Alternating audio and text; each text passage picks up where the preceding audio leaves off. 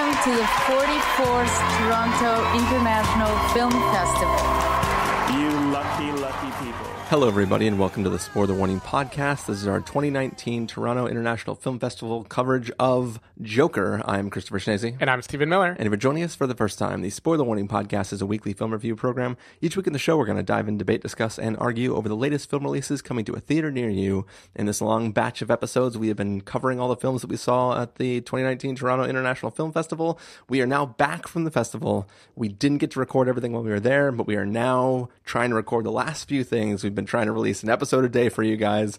This one, where I'm explaining this, is actually going to come out somewhere in the middle, just because the magic of deciding how to randomly release episodes. I think we can say that there were a few movies that were big enough that we kind of felt like it deserved us to be not completely sleep deprived while we talked about them. Yeah, true. And so the late ones where you hear the maybe better audio quality are coming mostly from the kind of big movies that we made a mental note, like, we should probably be awake for this. Yeah, and not only did we want to make sure we were awake for the episodes, but we saw 14 films in 4 days, and we flew out Monday, and we had to catch an airport shuttle at 5:30 in the morning, so staying up an extra 2 hours to record another episode. Yeah, day number 4 was kind of a wash. Yeah, didn't really make a lot of sense. But, yeah, we did see some stuff. When we left for the festival, or... When we left the festival, I didn't know we were seeing Joker. But we originally, when we booked all our tickets, thought we weren't going to be able to see Joker. We ended up seeing it, so we are very excited to bring you this review. Even though it's a DC film, and everyone knows that those are horrible, and we only love Marvel stuff. Men, pay no attention to the Shazam in our feeds. But yeah, we were very excited to see it. We're very excited to talk to you about it now. So why, Stephen, should we keep them waiting any longer? Is that a rhetorical question? Because we want to watch the world burn. But yeah, so we're going to take a listen to the trailer for Joker, and then we're going to come back and give you guys a review.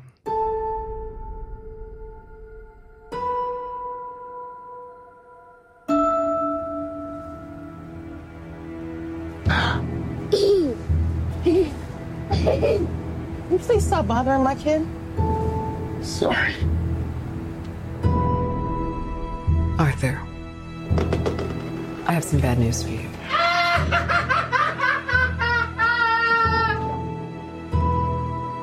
This is the last time we'll be meeting. You don't listen, do you? You just ask the same questions every week. How's your job? Are you having any negative thoughts? All I have are negative thoughts.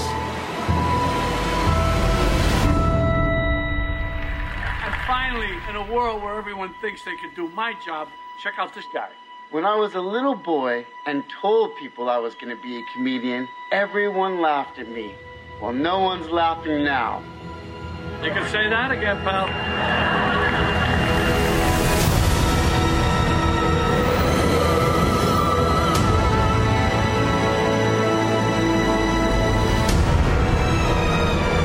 It's so awful, isn't it?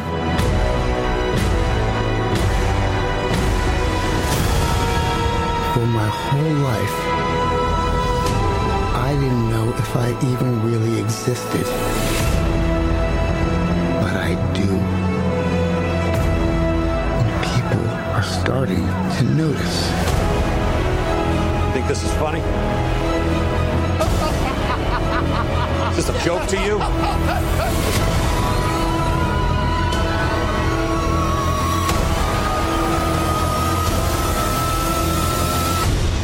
Murray, one small thing. Yeah. When you bring me out, can you introduce me as Joker?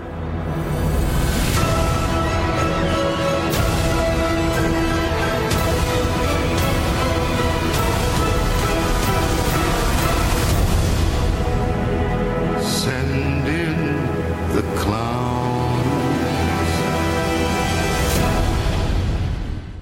All right, so that was the trailer for Joker. This is the latest film that is not technically connected to the other DC films, but it is a DC property, and it's, I don't know where it's going to fit between things, but it's basically an origin story for this version of the Joker, who is played by Joaquin Phoenix, and it's sort of the story of this man who was like a clown for a living, like a street clown, and sort of the events that he unravels about his life and how that pushes him in to becoming the person that we all know as the Joker.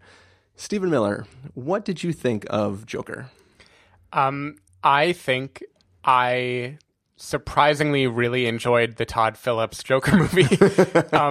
So this is a movie that I think lives or dies on Joaquin Phoenix's performance. Like, it is called Joker. There's a reason for that. The camera is following almost only him through the whole movie.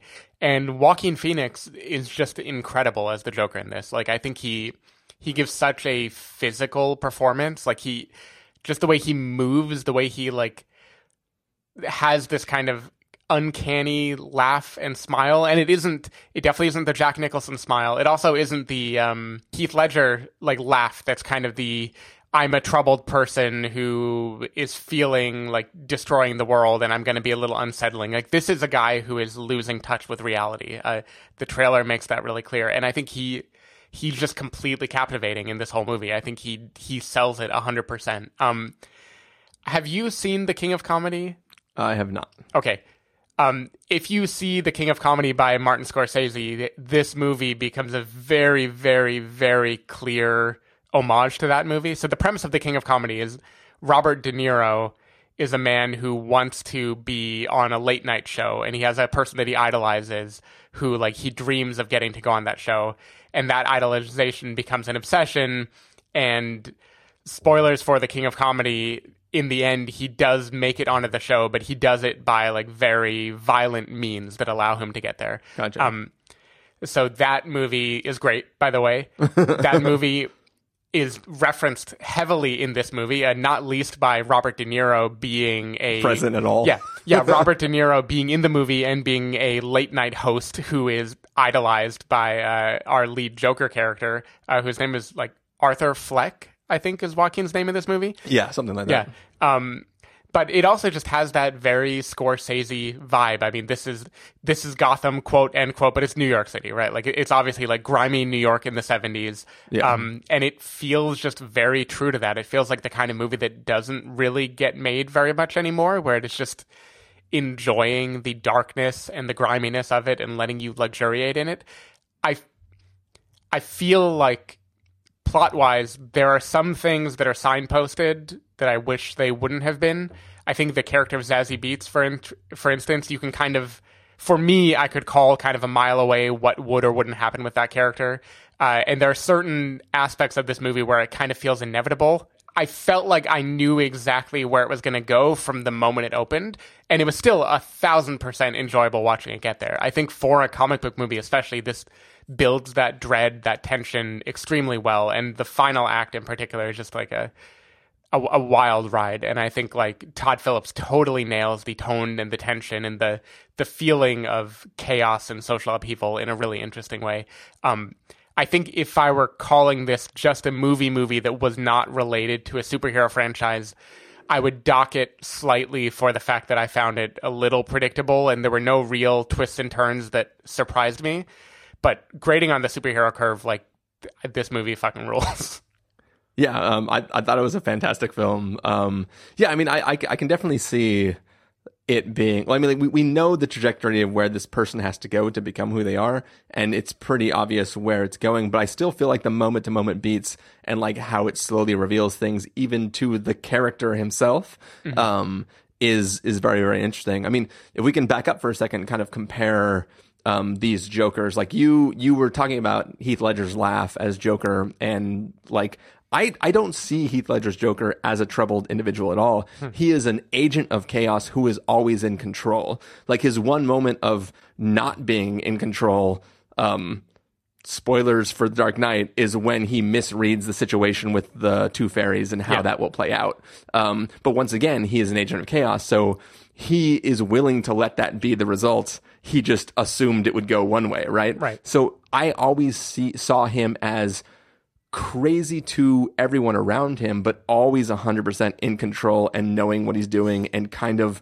he's almost too smart, right? Like he is conveniently able to plan all eventualities and have something set up for each of those situations. But he appears scary to anybody he interacts with because he's trying to put on this facade of being a crazy person. Joaquin Phoenix's character is definitely a troubled individual who is having trouble kind of holding on to his reality. He is sort of stuck in one situation and really likes to try to indulge in moments of flights of fancy where he can try to like take control of his situation by sort of feeling one way about the situation when he's really just not in control. And society isn't really like he's basically not noticed except for by people who want to hurt him and just like be an asshole to him. Yeah. So it's interesting to watch this character.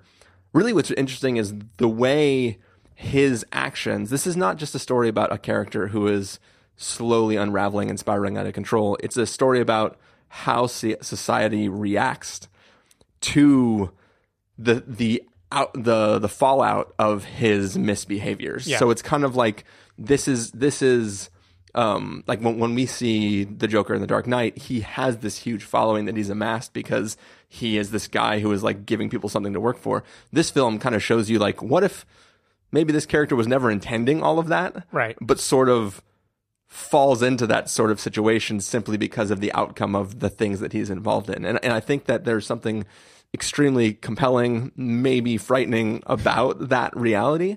But yeah, I just found this film in like entirely compelling. Just like moment to moment, I was really like drawn into the story.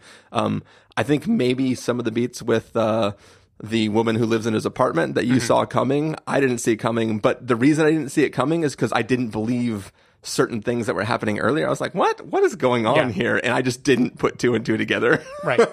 I had a kind of fork in the road of like, either this is annoying me or it's doing what I think it's doing. Yeah. Instead, I was just like annoyed and slightly confused. And then like when it happened, I just had like a mind equals blown moment. Yeah. And that moment too is extremely frightening, right. which is just another testament to like the moments in this film. Like we know things that are going to happen, but even when they happen, we sort of are like, just like, fuck yeah. And you just want to slow clap for it. So yeah, I had a lot of fun. Yeah.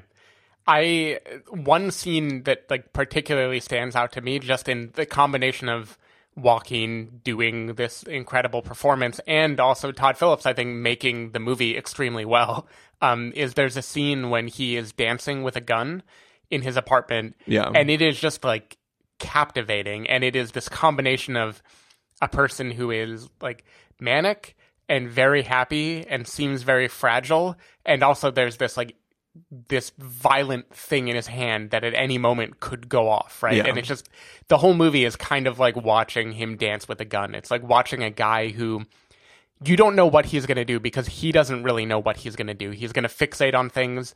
He's going to feel something. He might be laughing uncontrollably. He might be actually laughing at a situation because he's filled with this kind of manic euphoria all of a sudden. And it is just a very troubling, in I think a very good way. Like it does exactly what the movie sets out to do, which is put you in the mind of this troubled individual as he descends into kind of ironic. It's kind of like the flip side of Batman, where he becomes a symbol, and as a symbol, he becomes bigger than whatever the man might be, right? Yeah. And this is like, how does that symbol develop? I don't know if we can talk about this without going into spoilers, but the discourse surrounding this movie has been pretty intense, right? There's some of the usual fanfare, right? There's the DC crowd that thinks like Disney is paying critics to not like this movie, and we can forget about those people, right? They're crazy. But apparently crazy can rule the world, so you never know.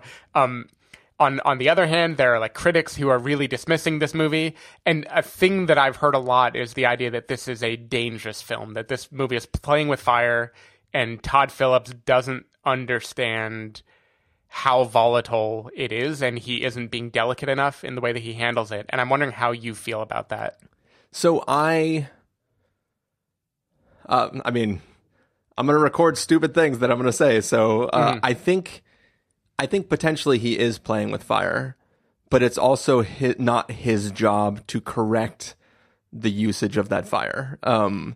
I think we should be intelligent enough as a society to be able to consume art like this in a way that doesn't make us want to go out and set fires and shoot people. Like, I think that, yeah, I don't think he did something irresponsible. I think he made an incredibly compelling film. And of all the violent shit that we watch that might make somebody do something, if you read in so much to this story that you're going to go do something crazy, I don't think it's this film's fault. Yeah, I felt multiple things because my brain agrees with you, and I think in my critical analysis or whatever, I don't think there's any real difference between what Todd Phillips is doing here and what like Martin Scorsese did with Taxi Driver, or what like Natural Born Killers was doing, where it is they're glorifying in a sense this violent depravity. Or anything Tarantino does, right? It's glorifying something violent and depraved. And you know that there is a layer on top that is like, the director knows that we know that this is depraved. And what makes it interesting is like, the glory becomes its own separate thing, right? It's like an indictment on its own of like, I am going to make you watch this. I'm going to make you root for it. And then maybe at the end, I'm going to make you deeply question what it is that you were rooting for. Yeah. I think the only difference between those people and Todd Phillips is critics don't like Todd Phillips because he made the fucking Hangover. He didn't make, he didn't make Goodfellas. I think if you were to really just watch this movie in a vacuum and ignore the DC aspect of it and ignore the director, I don't think this movie is playing with fire any more than many other films. Now, the potential, quote, problem is this is a DC movie that everyone is going to watch, right? So the question is like, audiences, maybe, do you feel like you need to handhold them more than you would want to? But then at the same time, like if we want our mass media to be art, we can't expect it to be handholdy in a way that like dilutes the art of it. So I don't really buy that criticism, but at the same time, I feel the discomfort because we were in Canada, where I assume no one has ever seen a gun like that. Yeah, well, oddly enough, when we were having lunch before, or not lunch, I guess breakfast before getting on the plane, there was a shooting on a freeway. Like somebody opened fire at a bunch of cars on a freeway in Canada near where we were, like the day we were leaving. Oh shit, I didn't know that. So I mean, it was I highly doubt it had anything to do with the film, but it was a thing that was on the TV that I took note of because I was like, oh, we're not in the United States, and we're like, this is still a thing that is prevalent. So yeah, people have seen guns. But anyway, so I'm in a different country where I don't know the gun violence. I assume it's lower in general. I'm at a film festival where the crowd of people that would be there are clearly not like just regular Joe Schmoes, right? Like you had to be a member, you had to click that button right away. Like you had to go through a lot of hoops to get into the Joker screening. And still, even though we were on the top floor of a big building with security and it was hard to get into that IMAX screen, there were moments in this movie where the delirium of violence I had the thought of like, what if someone came in here right now with a gun? What if a reprise of the Aurora shootings happened? And I think that thing being lodged in your brain is kind of impossible to take away. Yeah. Now, my counterpoint to that is I don't think this movie is doing very much that Christopher Nolan wasn't doing in The Dark Knight. 'Cause I don't think you can really watch The Dark Knight and say, oh, Batman is the thing that I was there to watch. Like, Heath Ledger steals the show. Yeah. And the scenes that feel most like intense and hook you the most are when the Joker is in control, right? When he's blowing up the hospital, when he is like, when he has the fairies, like when he is in control of the situation, that is when you feel that visceral rush. Now, I don't really think there's anything so tangibly different about this movie than that movie. So I think there is, on a level, a little bit of a difference, not in the fundamental thing that the characters are each trying to achieve, but I think that like in like the quote from the quote you joked about earlier, I think it was while we were recording at the beginning of the episode, but like some people just want to watch the world burn. Right. Like that Joker specifically just wants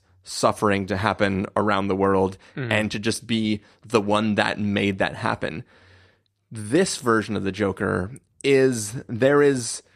it's not just a strange anarchic sort of thing. It is a person who has experienced stuff in their life lashing out, and the film for that character attempts to justify the end result of who is hurt by this character. I think maybe towards the end of the film, and maybe we can talk about in spoilers, some of the stuff that like is like literally the after stuff for the film kind of might show the character further off that cliff than he is through most of the story. But I think that this isn't just a thing where a society is the society glorifying this person who might be doing bad stuff is a little bit different than a person doing bad stuff in a way that you feel sympathetically for him, that he might be justified in lash. That is the dangerous part of this. Is the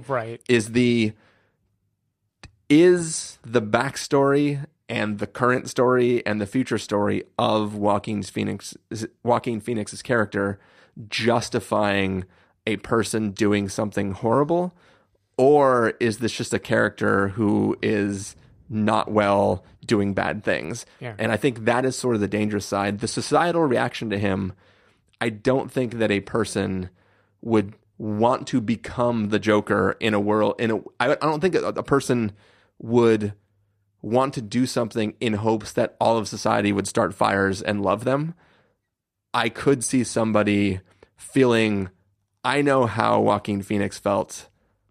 I am justified in doing something wrong. Right. And I guess justify is kind of the operative word that I'm not... I don't know. The movie is kind of explaining why he does the things he does, to the degree that it's portraying a character you believe enough that even when...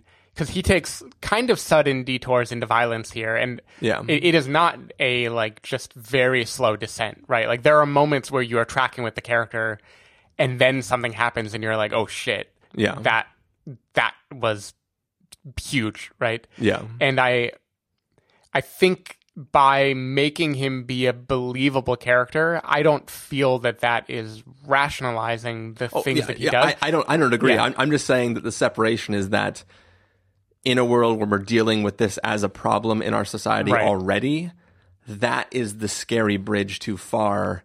Not individual actions the Joker takes, but the sympathetic nature of who the character is might be that thing we worry about.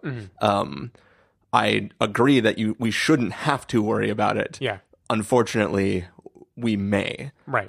So, yeah.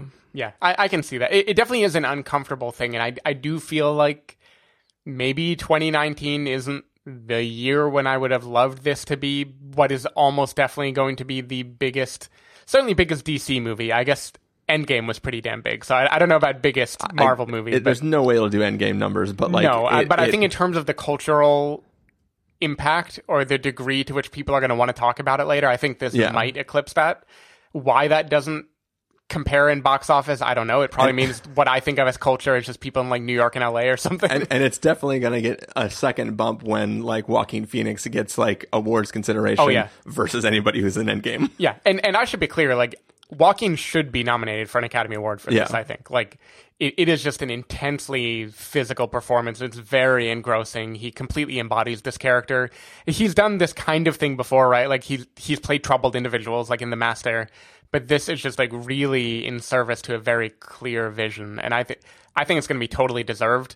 I think this movie is going to do pretty amazingly in awards this year, and while it isn't like this isn't my favorite movie at Toronto, I think it is quite good, and I really feel like people who are criticizing it on merit, like I understand criticizing it on thematic grounds. But criticizing it on merit, I really think it is more about the benefit of the doubt that you give a filmmaker you don't like versus a filmmaker you like. Because I think what is on the screen is like extremely solid. I would not recommend watching The King of Comedy shortly before watching this, because there are like so many parallels. You start to feel like, okay, you're signposting a little bit too much of what you're going to do. Like, we'll talk in spoilers. I won't ruin any of the rest. This is a goddamn good movie. Well, yeah. We'll talk in spoilers. Yeah.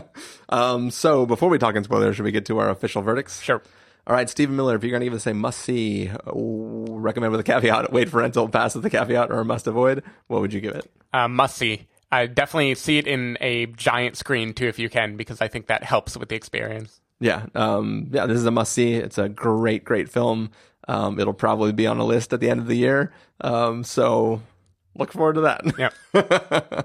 All right. Well, we are sort of itching to get to some spoiler conversations about this film. So for now, we're just going to say goodbye to anybody who doesn't want to wait or doesn't want to hear any spoilers. And then I guess we're going to just have this spoiler segment sitting there, and then you can come back and listen to it when this film eventually comes out. Yeah. So Stephen Miller, people want to find you throughout the week. Where can they do that? People can find me at twitter.com/sdavidmiller or sdavidmiller.com. People can find me at ChristopherInRealLife.com or Twitter.com/ChristopherIRL. You can find the podcast over at thespoilerwarning.com, where you can get a bunch of the back episodes of the show. If you want to subscribe to the show, you can do so on Overcast, Stitcher, Apple Podcasts, or wherever podcasts are found. If you want to know when the episodes go live, you can follow us at Twitter.com/spoilerwarning, Facebook.com/thespoilerwarning, or Instagram.com/thespoilerwarning. If you want to get a hold of us directly, you can send an email to fans@thespoilerwarning.com, or you can use the contact form on our site. Right now, that little this is Canadian filmmaking and we got to celebrate it little tag, and we'll play. And then as soon as you hear Deadpool go, Canada, we're going to be back in with spoilers, so watch out. Thanks for listening. Careful, spoilers coming now. This is Canadian content, and it's time we take credit for it, starting now. Oh, Canada! All right, we are back. This is spoiler territory for our conversation about Joker, which we saw at the 2019 Toronto International Film Festival. We have lots of stuff to talk about, but before we even get into like the real meat, let's just I'm going to start with some light conversation. Sure. The end of this film, which is really just about this man becoming Joker, we suddenly need to take the time to once again, for the 7,000th time, give us Batman's origin story. Yeah. Did that take away at all from this experience? Did that sort of annoy you? Or I just, when that started happening, I was like, oh, we did not even need this. Like, we already saw young Bruce. Mm-hmm. That's enough of a connection. We don't need this to go on. Why do you have to have a random a masked clown guy kill Thomas Wayne? Is that? Yeah, Thomas Wayne, just so that we can see the pearls get clutched and then fling all over the street. Like, it seemed like a very unnecessary thing to shoehorn in right as one of the last things you see in this film. Yeah, I agree. It didn't bother me, but I think if it weren't there, it would be fine. Like, that is one example of, I think, Todd Phillips being too on the nose. Like, the idea of the Joker as the antithesis to Batman, and the one that one can't exist without the other, that is so ingrained in the character already, and it is ingrained in the movie heavily already. You don't need to make it that literal to make us feel the fact that what the Joker represents is a part of the very thing that Bruce Wayne would grow up to want to fight. With that said, it didn't really bother me at all either. Like, it is a very quick sequence, and it's more, if I remember right, it's more in a kind of a montage of chaos that is happening at the end of the movie. It isn't like we stop for 5 minutes to watch it happen or anything. Yeah. But it's more like, by the way, this wave that the Joker ushered in of populist outrage and people trying to, kill the rich, this French Revolution basically that he started, like, that is the thing that killed Bruce Wayne's parents. Okay. Like, it's fine. I feel like Bruce and Alfred would have mentioned at some point that, like, the night my parents died, everyone died. I feel like that would have probably come up in Batman's origin story. Like, oh yeah, the night when 8,000 people were murdered, my mom and dad were the night of when them. The Purge started. Yeah. Because that does kind of weaken his origin now when I think about it, because he grew up wanting to fight crime. Yeah. And it is crime. Like, his parents being murdered is crime. But in the context of this movie, they were a part of a very specific societal riot that was going on, and it wasn't the same as like the organized crime or petty thieves or something. It was like a very particular thing. And that's the thing too, is obviously, so Batman is a lot like Iron Man, right? Like his power is being super rich, right? I think Ben Affleck says that in one of the Justice League films, or the Justice League film. So like we get that, right? But I don't think we've ever really seen the discussion of the problem with society is the rich. So I mean I'm talking out of my ass right now, but I don't really ever remember there being a specific reason why his parents died that night leaving the theater. Right. This directly ties it into people wanted Thomas Wayne dead. And they felt the power to be able to do that. Also, who fucking goes to the theater when there's a riot going on? I don't know. I feel like that riot started, or I guess it didn't. I guess it started after the thing, but I feel like tensions were already high. You wouldn't just like walk out of the theater by yourself. I don't know. Well, they were also, unless I'm forgetting the chronology, they are also in a theater when Joaquin Phoenix's character walks in and tries to confront Thomas Wayne, and that's a different day. So are they just always in the theater? Yeah, the rich. Yeah, I guess so. So that is an interesting launching point into the political themes of this movie, I guess, where it is very clear that this is a movie of this time, right? It's trying to capture the anger and resentment that people feel for the ultra rich, and the feeling that policies and political things are meant to just keep the rich in power and keep them oppressed. And the Gotham that we see is one that is clearly struggling. A criticism I would give to this film is I don't feel like it really shows us, quote, regular everyday people struggling in a way that we can relate to. It's kind of just showing us the extremes of people who are troubled and also struggling, which makes the impact of that message a little lower. But anyway, it is clearly trying to build that like the Joker rose on this wave of resentment toward the rich, and these murders that took place on the subway, which we'll probably talk about, are meant to represent a wish fulfillment of like, I wish I could have done that. Good for him. Good for Robin Hood. You know, do you buy that as a thing that would actually be a collectively celebrated movement in Gotham? I buy it in this fantasy world. I think they did a good enough job of, like, it was a little tell not show, but they definitely, like, when it's like there was these murders on the train and everybody's scared, but then when they find out it was just a bunch of rich assholes, they're sort of like, good, what are you doing in like our part of the city anyways? Like they were probably just out partying and being obnoxious, and it's kind of like it's three douchebags getting killed, and it's, while the average person isn't like, oh, I hope these douchebags die, they are like, yeah, he's getting his car towed because he parked it in that spot like an asshole. And it's sort of like an extension of that. And I think that if we had more time seeing other characters besides Joaquin Phoenix in this world, it would have maybe rang home a little bit stronger and been a thing that you can latch on to a lot more. But I feel like they did a good enough job of connecting these people, like the way that when they show the faces and they're like, oh yeah, the Wall Street types got killed, that who cares?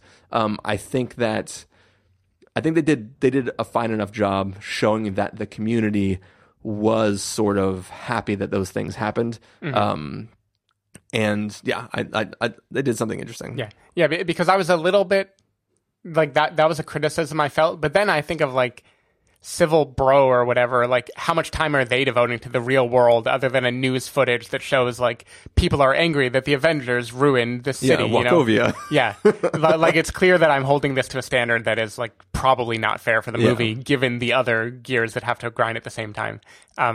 So I feel like Zazie Beetz could have been that person. Yeah, and this is where, so what we're discussing here is the fact that Joaquin Phoenix's character spends a good amount of time with Zazie Beetz' character in this movie. There are at least like 2 or 3 moments where he spends time with her and talks with her about life, and she is receptive to him. Like, even in the context of the movie, she seems to recognize he's a bit strange. Like, she interacts in ways that seem occasionally believable, but she also is warm and has some affection for him. Yeah. And even laughs at his jokes, like when he is in the Comedy Cellar, which they rebrand as something else, but it's basically the Comedy Cellar.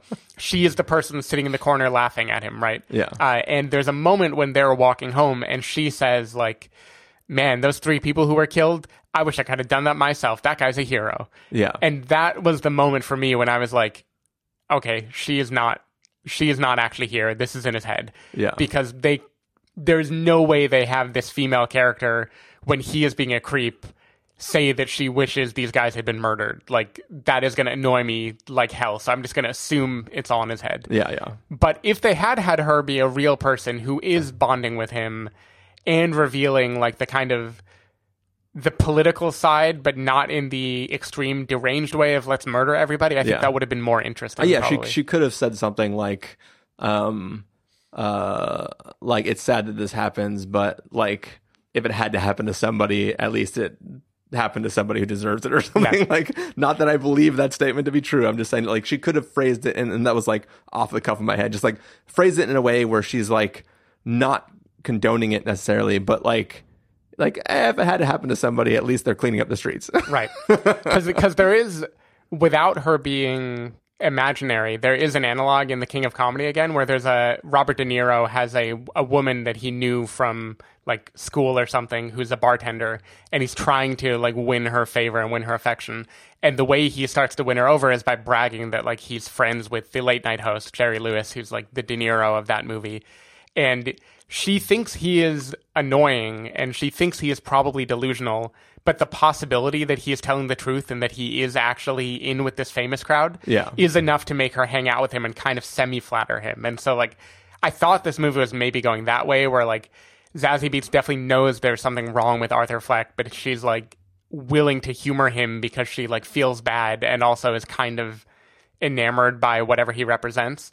But the movie definitely just veers like into total fantasy. Yeah. So at first their interactions, I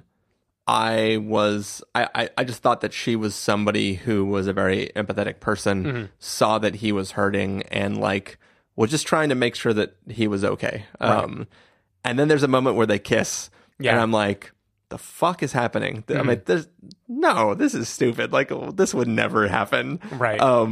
And I was so caught off guard and so disbelieving of what I was watching that when it's finally revealed that, that didn't happen, that's why it's so hard to believe. Right. That moment is fucking amazing. Like, he just walks into her apartment, sits down on the couch, and just as she's going in to like help her daughter in the bath, right, and then she comes out, and like just that, like, oh my, like it's at first it sounds like a normal startle, like, oh my god, like you were not there and now you are, and then when she's like, you're Arthur, that guy from down the hall, right? It was like, oh fuck. Yeah. So that scene when he walked in the door, that's when I was like, okay, good, they're doing this. Because I was thinking it was the stand-up set, but you're right, it was the kiss, which I think happens earlier, right after, like the night that he murders those guys. Yeah. That I was like, this can't be real. It can't be. Like, he's dressed like a clown, he has blood on his clothes. Yeah. He walked into her door, which was unlocked, and kissed her. Like, no way. You're not going to do this to me, movie. And it was also one of those things where, like, I'm not really sure how much time is passing as we're watching this film. So, like, I was like, I don't know, maybe them hang it. Like, it's just one of those things where, like, I didn't really believe it, but I wasn't trying to rationalize it. I was just confused. So it's like I couldn't even see what was coming, even though it is pretty. It's like one of those things where, like, it's you go like, well, this doesn't make sense, therefore it's not real. But I was like, this doesn't make sense, and I just didn't bother going one more step. Yeah. But I do think that reveal is pretty freaking amazing, where you just realize that, like, oh shit, this is really scary. Like, this isn't just like, oh, he thought everything was cool and it's not. This is, now this man is in somebody's home, where it's just a woman and her daughter, and he's blocking the door. Yeah. And it just, like, my fight or flight was just like, fuck. Well, and that is a good example of why I think this movie definitely does know what, quote, side it's on. Yeah. Because a movie that was glorifying or trying to get us to just get our jollies off at this downtrodden person who is troubled, like lashing it out at the world, it would only be that first scene. It would be like, it'd be the Fight Club version where like he's going to get the girl and they're going to kiss while the world burns, right? And she is going to be enamored with his power or his ability to just do whatever he wants. But the second moment when he comes into her room and the scene plays out the way it would really play out is kind of like no, take a step back. This is what you would look like in that moment. Like, this is what would happen. It would be terrifying. Yeah. And I feel like that is a good example of the movie when it does, like, pull back and show you the horror of his character as it would pertain to people in his orbit, even people that he thinks he is showing affection for. Yeah, and it's really, it's not that the twist itself got me. It was the sudden reality I was sitting in scared the shit out of me. And it's where I realized that, like, at any moment when he's just having fun, he could be truly threatening somebody, and you really don't know what's going to happen next. And I thought that was just like expertly done, and it really kind of like, if I wasn't already vibing with the movie, that moment just made me go like, fuck. Yeah. So we haven't yet talked about the big crossover is the wrong word, but this movie makes itself connect to the broader Batman universe. More people were theorizing that Bruce Wayne would show up in this movie at some point. I think there was a kid cast to play him who has also been cast to play him somewhere else. So people have like made a connection that is probably the same guy.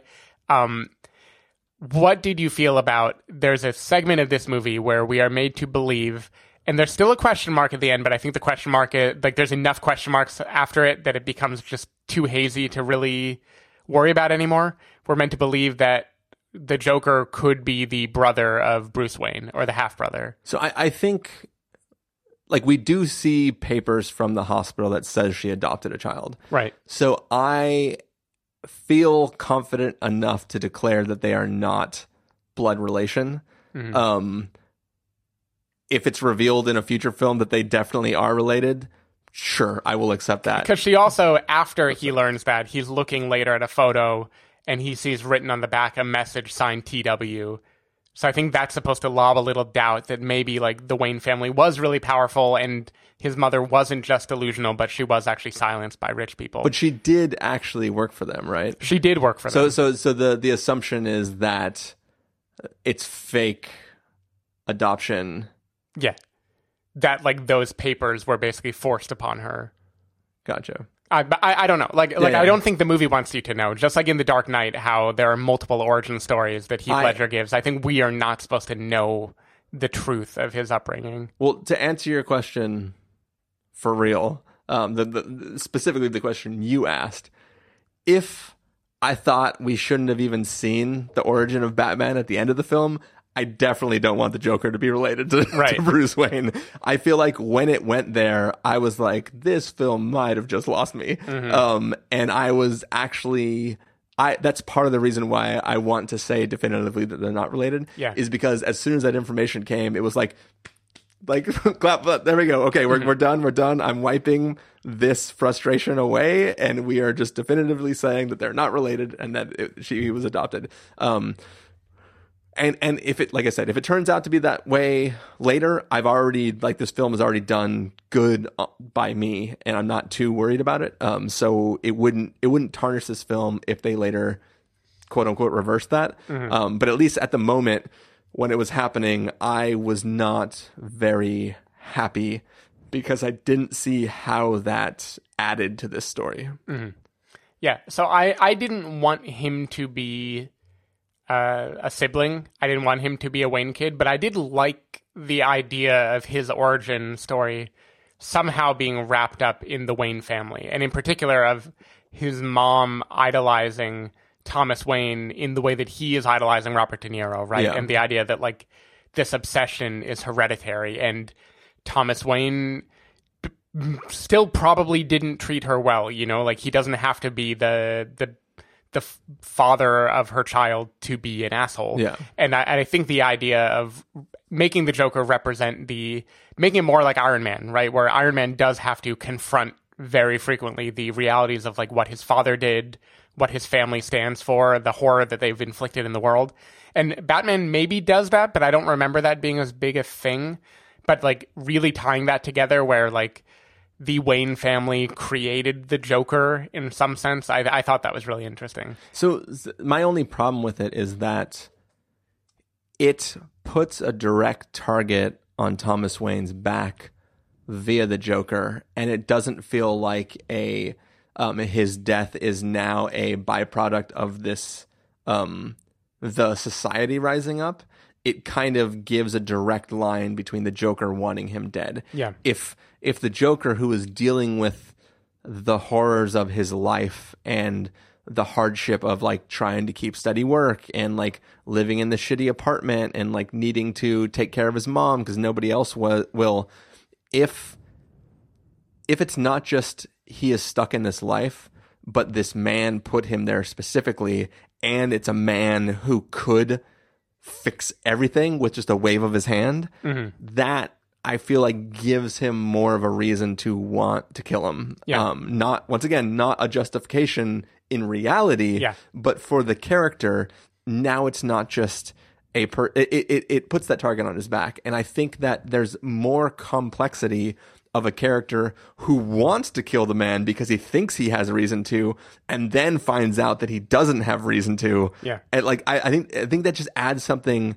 that I think that's part of why I've accepted that misdirect a little bit too, is because it felt kind of tedious at first, and then it became a thing that heightened the reality and made me go like, oh shit, now what is he going to do? Because like he thought he had a reason to mess with this person, and now maybe he doesn't, because maybe there's not actually a relation and that person is justified in not being a part of his life. I don't know. It to me, it made everything more muddy in a way that I think added to the story, as opposed to like, that's his dad. He's fighting his dad. Everyone wants to fight their dad. Right. Your father's name Thomas?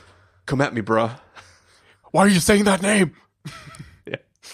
Okay, so the other sequence that is extremely Scorsese is he does get his wish at the end. He does get to be on the talk show with Robert De Niro.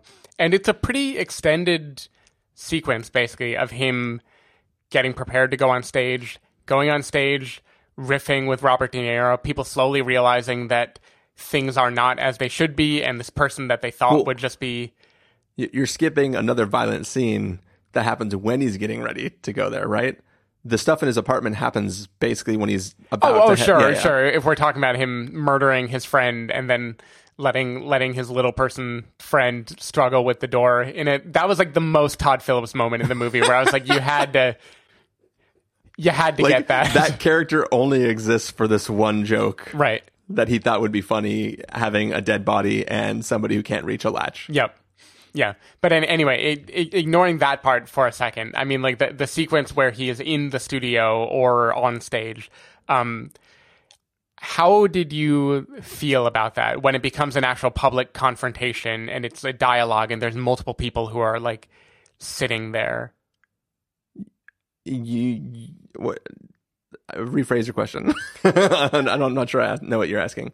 I guess I'll ask two questions. One, did you find it believable the way people behaved on that talk show? And two, whether or not you found it believable, did you like what the movie did with it? So what we see in him prepping for this is that his goal is to pull a Christine, right? Like to get on front of the camera and then commit suicide. Yeah. And through the course of that I mean, obviously we know the film's called Joker. It's not gonna, like, there's a baby Bruce Wayne. I mean, not baby. He's a little child Bruce Wayne. This is not a film where the Joker is going to commit suicide on TV. Right. Maybe there's a reality in which I could believe that, like, he does shoot himself, but it's non-lethal and somehow, right? But there's other films about society rising up and causing a bunch of mass destruction in which people do shoot themselves and live through it. Right. So it's not like there isn't a precedent. But we know that the end result is that he is going to kill Robert De Niro. Mm-hmm. So it's not that tension exists.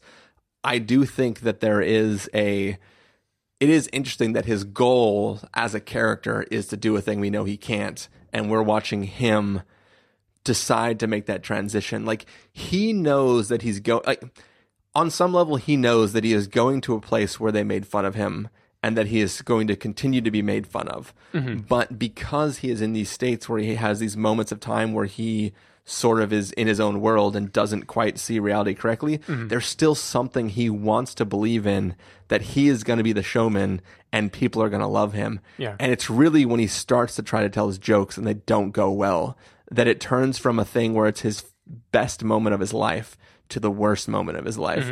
And I really think that maybe I wouldn't have made the same choices as how he's acting, because he is very different than he is for the rest of the film. The character is playing a character, and I don't like all the choices that are made. Yeah. But the situation I'm 100% on board with, and how the tension is building, I'm really on board with. Yeah.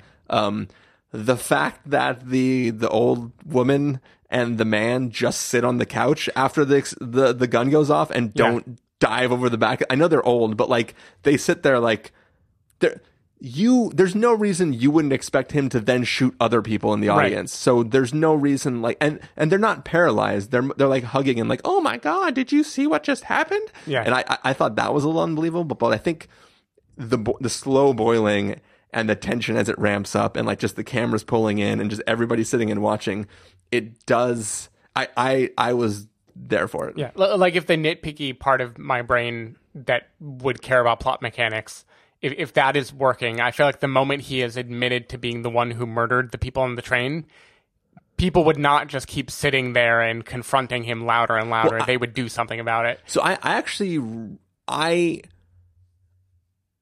Robert De Niro is really great in this scene. Sure. Because you see a man who is a persona on stage be the first to realize this is not a joke and go into interview mode where he wants to, like, he is trying to bring the situation down to now talk about a dialogue. And he even almost tries to like, what's the kind version of patronizing? Like he sort of tries to like, no, like who here wouldn't want to shoot rich guys in a train? Right. Like he tries to do a thing where he's like, I'm not justifying your actions, but I can see why you felt the need to do what you did. Let's talk through this.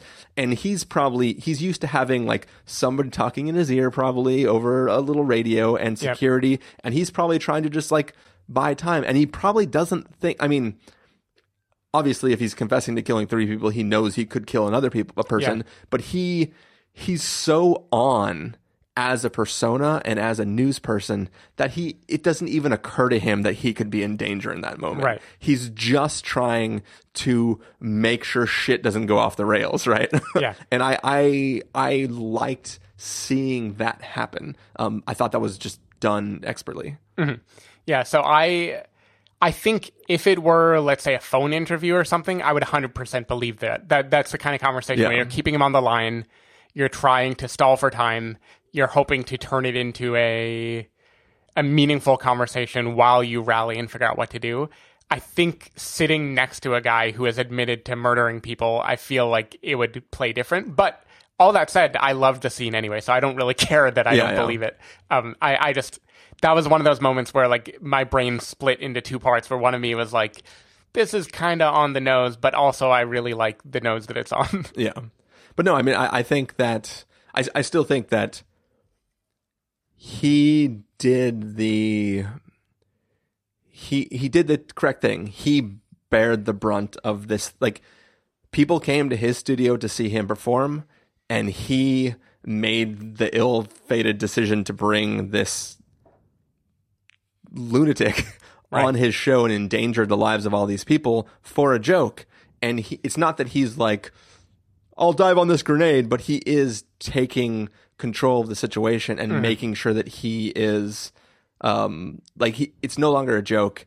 And while everybody else is laughing, he tries to bring them into reality. So I feel like there's something interesting that he's doing there that is not just, I'm doing something stupid right now. It's I'm doing the best I can to make sure that everyone's okay. Yeah, it's his money monster moment. Yeah, basically. Cool. That's all the questions I have. All right. Was there any other part of this film that we still needed to talk about? I don't know. I mean, there are revelations that I think add like add character, but they're not that important. Like there's the revelation that he was abused heavily as a kid, right? That he learns that in the mental institution when Brian Tyree Henry shows him his file, which for sure you would not be allowed to just like, oh, what's that name? Yeah, I'll dig up the file and talk to you about it. But anyway, that scene, I think it should be major, but I think in the scope of this movie, that's kind of like window dressing, right? Like, okay, yeah, you had a troubled childhood and now we know exactly how troubled it was. But I think also he is going to the hospital to prove to himself a point, and he proves to himself theoretically the opposite of that. Right. So I think it is a good character moment. Just like we're seeing him, that's another time where it's like another nail in the unraveling coffin. Yeah, I agree.